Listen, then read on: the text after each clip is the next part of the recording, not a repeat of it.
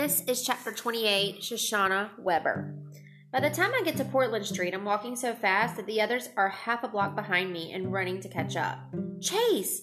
I didn't think I could be madder at him than I already am, but this almost makes it worse. He's innocent of the attack on Joel. I saw it with my own eyes. It was easier when I could just hate his guts, no questions asked, but it's not as simple as that. Now, every time I work myself into a good rage, I'll see him trying to protect Joel, or working with the video club, or interacting with Mr. Solway, and that will ruin everything. It's the mix of good and bad that makes my head spin. Worse, a lot of mean things I said turn out to be wrong, and it might be too late to take them back. In the lobby, I wait for the others to catch up and drag them down the hall to Mr. Solway's room. I knock on the door, but burst inside without waiting for an answer. The old man is doubled over in his favorite chair, working at his sneaker lace with intense concentration. Spying me, he exclaims, "Well, don't just stand there. Come on in and help me undo this knot." I don't bend in the middle like I used to, and when I do get it close enough, I can't see it. I step inside and the others follow. "By all means," Mr. Solway adds, "invite the whole world. Watch the old codger trying to untie his shoes. Who's bringing the popcorn? You're going to have to blow up the balloons yourselves. I haven't got the wind for it anymore."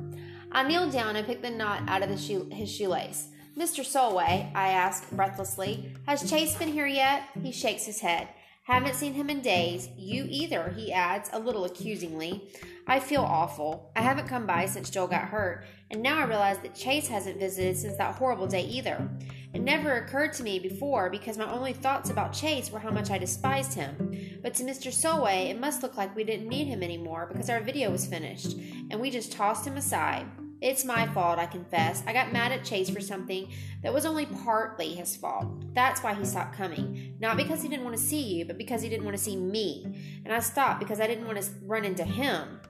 I feel a hand on my shoulder. Joel is standing next to me, and I realize that he's trying to tell me I'm getting so worked up about this emotionally that I'm not making any sense. A crooked smile spreads over Mr. Solway's craggy face. "I wouldn't be young again for all the tea in China." Kimberly steps forward. "I saw a movie about you in my school." "That was Warrior," Brendan supplies quickly. "The project Shoshanna and Chase did together." There's a commotion out in the hall, loud voices and pounding footsteps. Mr. Solway frowns. "Not wheelchair roller derby again. The greatest generation. They think they own the world." I poke my head out the door in time to see Chase sprinting toward me with, of all things, a vacuum cleaner clutched in his arms. As I watch, he's yanked violently backward off his feet. He falls hard, still clinging to the appliance. Aaron is on the floor behind him, both hands on the electrical cord that brought Chase down. Bear hurdles the fallen Aaron and descends on Chase like a bird of prey, and when Chase won't give up the vacuum, Bear rains punches on his head and shoulders. I hear a cry of outrage from Kimberly, but it's not as loud as my own. The two of us rush forward and jump on Bear, trying to pull him off Chase, and it works. He scrambles back to his feet and shoves us away from him. Kimberly bounces off the wall, and as we stumble together, our heads meet with a crack. I see stars. "Hey!" Little undersized Brendan comes flying at Bear, his anger lending him courage nobody ever knew he has. He begins pummeling Bear, landing blow after blow. It's insane. David versus Goliath. He isn't even making proper fists. His thumbs stick out like apple stems. Then Bear's shocked expression turns to cruel glee, and he laughs even as Brendan continues to flail at him. Finally, he hauls off and catches his much smaller assailant with a bone-crushing uppercut to the jaw. Brendan lifts off the floor and lands 6 feet away. Amazingly, Brendan gets up, his chin bright red from the punch, and starts for Bear again. Chase is on his feet, reaching out to hold Brendan off. It's a good idea. Those two gorillas could really dismantle him. Aaron snatches the vacuum off the floor and draws it back like a baseball bat, and the ball is Chase's head. I rasp a warning. "Chase!" Mr. Solway's walker comes freewheeling down the hall. It slams into Aaron's kidneys just when he's off balance for the home run swing. He and the vacuum tip over backward onto Bear. 3 of them, Aaron, Bear, and the Hoover, clatter to the floor. "Ha! Bullseye!" exclaims Mr. Solway with satisfaction. "There they are." The heavy doors to the end of the corridor are thrown open, and Joel appears, leading Nurse Duncan and 2 security guards. "Way to go, Joel. At least somebody had the brains to go for help." Aaron and Bear are ready to fight another round, but the arrival of security and the head nurse puts an end to the action. Brawling in the middle of court-ordered community service won't look good on their records. Bear points an accusing finger at Chase. It's his fault. Nurse Duncan is in a towering rage. What is? Residents are beginning to appear in doorways to investigate the cause of the disturbance, so the head nurse drops her voice. What is all this insanity about? In answer, Chase pulls the filter bag off the Hoover and dumps the contents onto the floor.